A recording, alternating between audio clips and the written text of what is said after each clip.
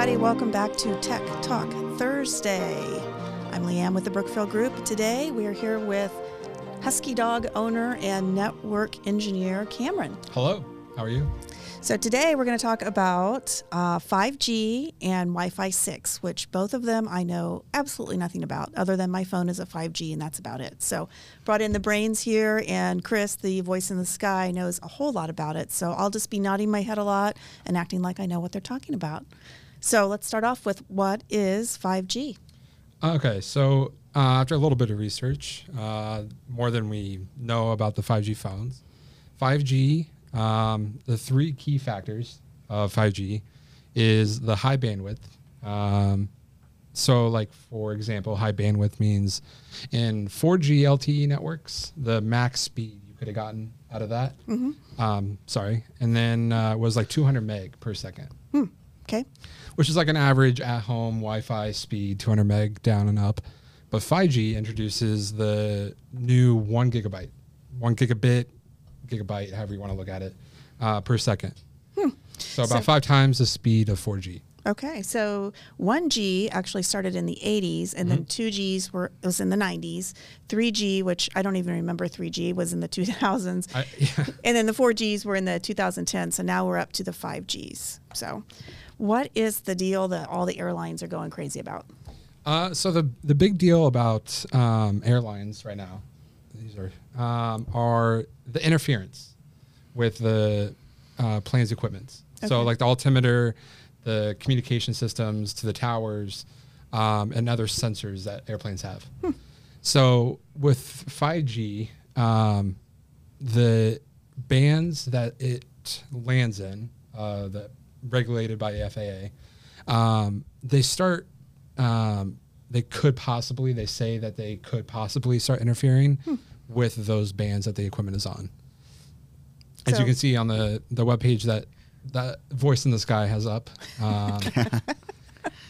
when they start putting the towers around the airports, that's when they were raising an eyebrow about if it's going to start interfering with the equipment.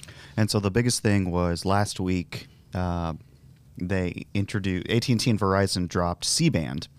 So there's all these kind of buzzwords. There's 5G, there's ultra wideband, there's millimeter wave, there's C-band, which are basically different radio frequency technologies. And C-band was sold off a little over a year and a half ago to AT&T and Verizon. My understanding, it used to be part of the spectrum where if you see those old satellite dishes that would be in people's yards in like rural areas, like the giant, like 10-foot side, that was part of that spectrum. So that got sold off. AT&T and Verizon flipped the switch on that this last week, which gave a lot of customers what I consider quote unquote real 5G. Or I can actually show a little demo if we want to move over to that demo. We love props. Boop. Here we go. So this is a video. I'm on Verizon Wireless. And you know that you're kind of in the new C-band space. If you can see at the very top where it says 5G, it now says 5G UW, which stands for ultra wideband. And on different carriers, I think T-Mobile, it says UC next to their 5G if you're in kind of their higher banded sections. So I'll play this little video. This I took at my home on Verizon. And I'm running a iPhone 13 Pro. We can see that we're getting almost about 200 megabits per second down. And then the image on the right, as that speed test runs, image on the right, I got 1.8 gigabit down on 5G, literally just on the street. So that's kind of crazy that we're getting these sort of speeds now on 5G. But wow. There you go, 47 up. And Cameron, you said something about how the up speed is still really poor in a lot of places. Really poor would be an opinion, because back in like 4G days, upload would be like 1 to 10 meg. So when 5G got introduced, you see the 1.8 gig download, but you only get about 4750 meg up, which is actually really good for mobile devices when you're driving or just out and about in the city. If you want to get the true like 1.8 up and down, you'd be right next to the towers of 5G, which are actually called small cells. They actually, if you've ever seen like the big cell towers while you're driving around the road, they're huge, middle of cornfields. Small cells are actually lower to the ground, so on light poles. That's where they usually mount them, is on light poles. And they look like, I don't even know how to explain them, just like rectangles hanging off the the light towers. I thought those were like solar panels for traffic cams. So those are, oh, well, look at that. I learned something today. Usually in like downtown areas is where you see them the most, and the light towers. Yep, exactly like that. Bring up a picture here of everybody's seen. We'll do. I point to a TV that no one can see. Nobody can see. There we go. That's what they look like. Yep, I have seen those. Interesting. So you were telling us earlier that there's a couple of cities in California that have banned 5G. Yes, 2 cities in the northern part, I believe they're northern part of California, San Anselmo in Mill Valley, California. They banned 5G in those cities due to health concerns. And health concerns is another fragile topic with the topic of 5G.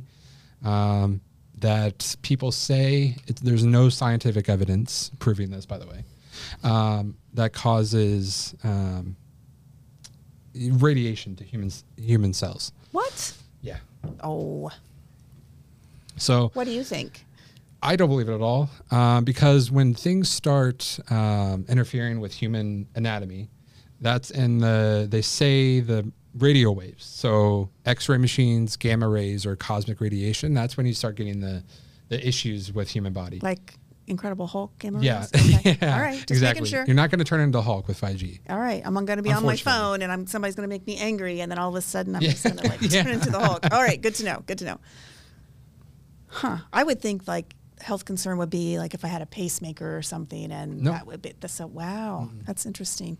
Well, they must have some kind of data to back that up to be able to ban it, I would think. But there's actually no scientific evidence to prove that it causes issues. So this kind of reminds me of early cell phone days where there was all that research and lawsuits that, you know, holding this device up to your head is causing brain cancer. And I think the same, like no scientific findings, everything kind of petered out.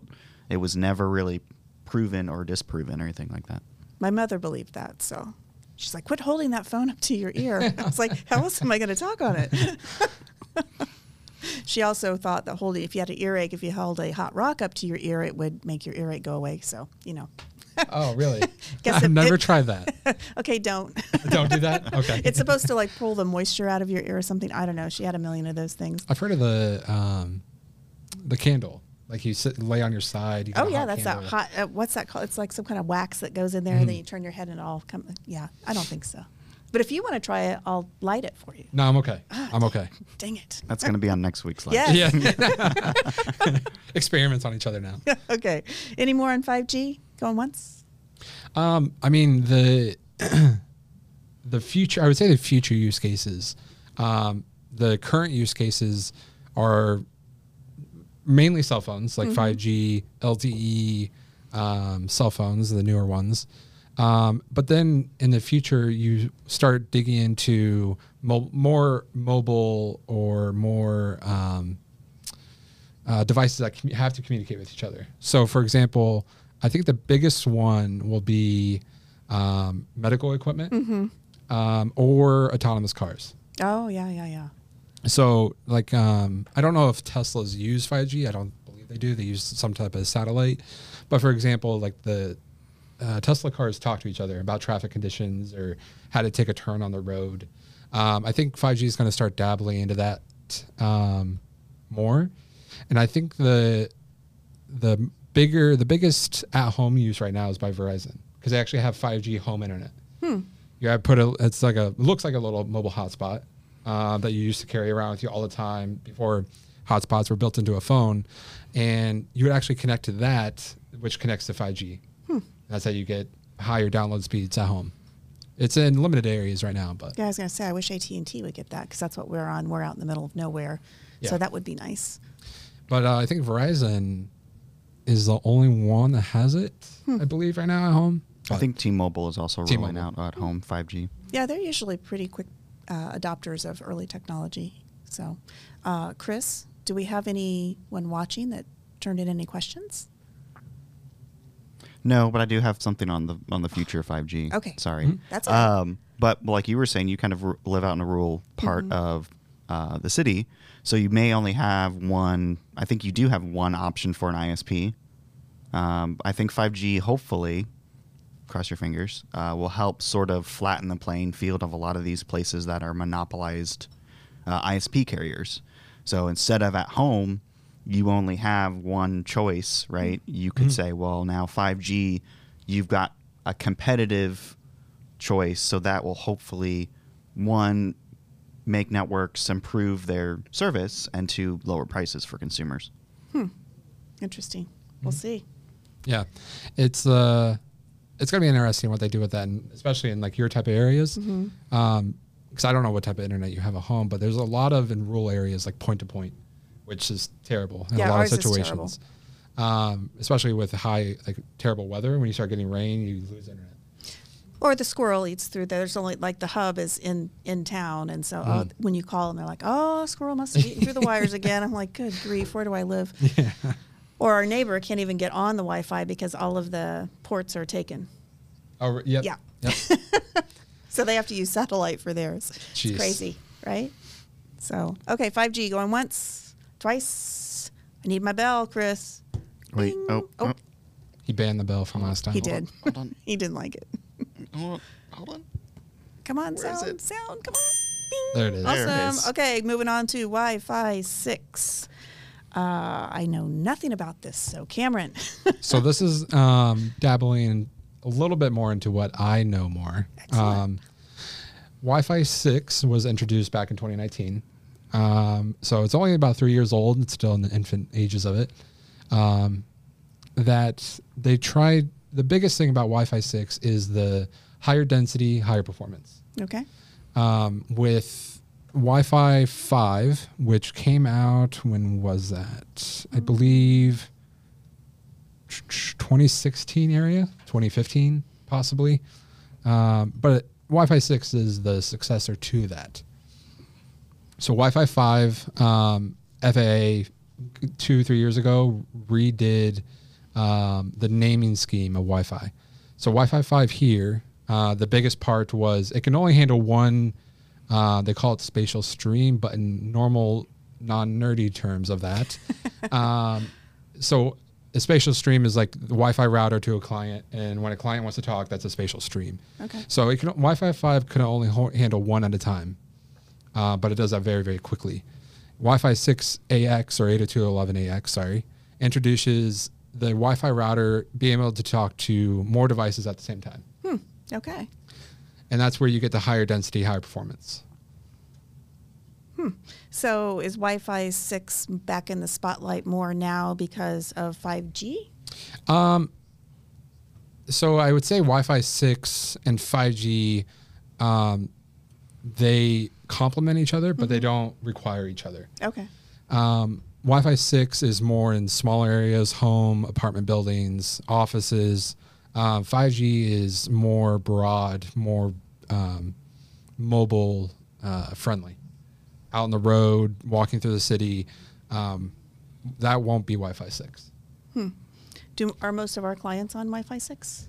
We're trying to get there. If we can get access points in, that would be Okay. lovely. But a lot of them are on Wi-Fi 5 Wave 2. There's actually 2 waves of Wi-Fi Okay. 5. The Wi-Fi, I mean, we don't have to dig too much into it, but Wi-Fi 5 Wave 1 could only handle the single user. More technical details, but Wi-Fi 5 Wave 2 can handle multi-users. Okay. There's more that goes into that. We can explain it more later, but Wi-Fi 6 uses that same technology, the multi-user, but then expands on what you saw in that GIF or that little video icon. It can do multiple streams at one time. So is this Wi-Fi 6 Wave 1? I don't think there's going to be multiple waves. They'll just start expanding on it. Okay. I think I can't remember what we were talking about. I think in a previous Tech Talk Live, we were talking about individuals and how now, in the early days of, business networking, you may have walked in with a laptop, but now you walk in and your phone's connected and your watch is connected and your iPad is connected and your computer is connected. So then now that one quote unquote client is 5 devices deep when you walk into a network. And I think 6 is definitely going to help alleviate some of that burden of so many of these like small devices that are on the network at the same time. And in that picture, OFDMA, yep, that's like the biggest part of Wi-Fi 6 was the OFDMA, in which OFDMA, and very quick explanation, just does lower latency to multiple devices more efficiently. Question from the chat: when do you think schools are going to go Wi-Fi 6? From Tammy. Schools Wi-Fi 6. So Wi-Fi 6 is newer. Access points are more expensive, but schools need a lot of them. So when Wi-Fi 6, I would say in the next 3 to 5 years, when a lot of schools go 1-to-1 with Wi-Fi 6. Who, from a business perspective, is adopting Wi-Fi 6 now? Who are the early adopters? The early adopters, as in like buying the equipment or just selling the equipment? Buying the equipment. Buying the equipment. I think the biggest buyers right now are businesses, small businesses.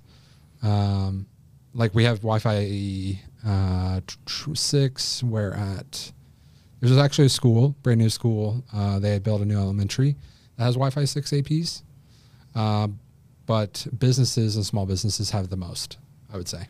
Do we have the equipment in right now if somebody were to contact us and say, hey, we want Wi-Fi 6 now? No, we don't. Is it because of supply chain? Yeah, the supply chain issues, yep. How far out are we looking, do you know? They say March or April this year. So that's not too far out. But biggest one is, to explain the issue the best, is we had a client last May order Wi-Fi 6 APs. And they still haven't gotten them. Oh. So they're very hard to get at the moment. That's a drag. So can you do Wi-Fi 6 at residence? Yes. So Wi-Fi 6, if we can pull up a picture of those access points, they're starting to introduce that more into home residential areas. I think we could use that at our house because every time our internet starts running slow and we call AT&T, they're like, you have 46 devices on your internet. And we're like, what? Because we both have watches. We both have phones. I have 2 phones. We have Alexas everywhere. Yeah. Yeah, it's crazy. The biggest thing is that if you want to upgrade at home Wi-Fi, I would start at the router because the devices, the handheld clients need to support Wi-Fi 6 first. The latest iPhones, or just phones in general, the latest ones, do support it. And some of them even support Wi-Fi 6E. So there's if you want to call that the Wave 2, 6E, you could call that the Wave 2. The phones have to support that. The laptops have to support it. The watches have to support it, iPads, etc. But Wi-Fi 6 routers are backwards compatible to older devices. My next question. Yep. So if you upgrade that, older devices will work. But if you don't upgrade that first, then it's kind of a waste of money if you don't get the router first. Chris, do you have anything to add on that? Cameron, you have this graphic. Do you want to? So this is the bands of Wi-Fi, if you want to call it that. So before Wi-Fi 6, there was Wi-Fi bands 2.4 and band 5. And you can see those channels here. And the channels are where clients talk to the access point. So there's the 20 megahertz channel, the 40, 80, 160, and there's sub-channels within those that you connect on.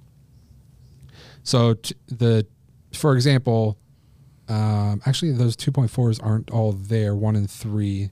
But for example, a client could connect in the 20 megahertz band and then something else could connect in a 40 megahertz band, and they would not interfere with each other. Once you start growing environments like in an office, a school, that gets very complicated not to interfere with each other in certain areas.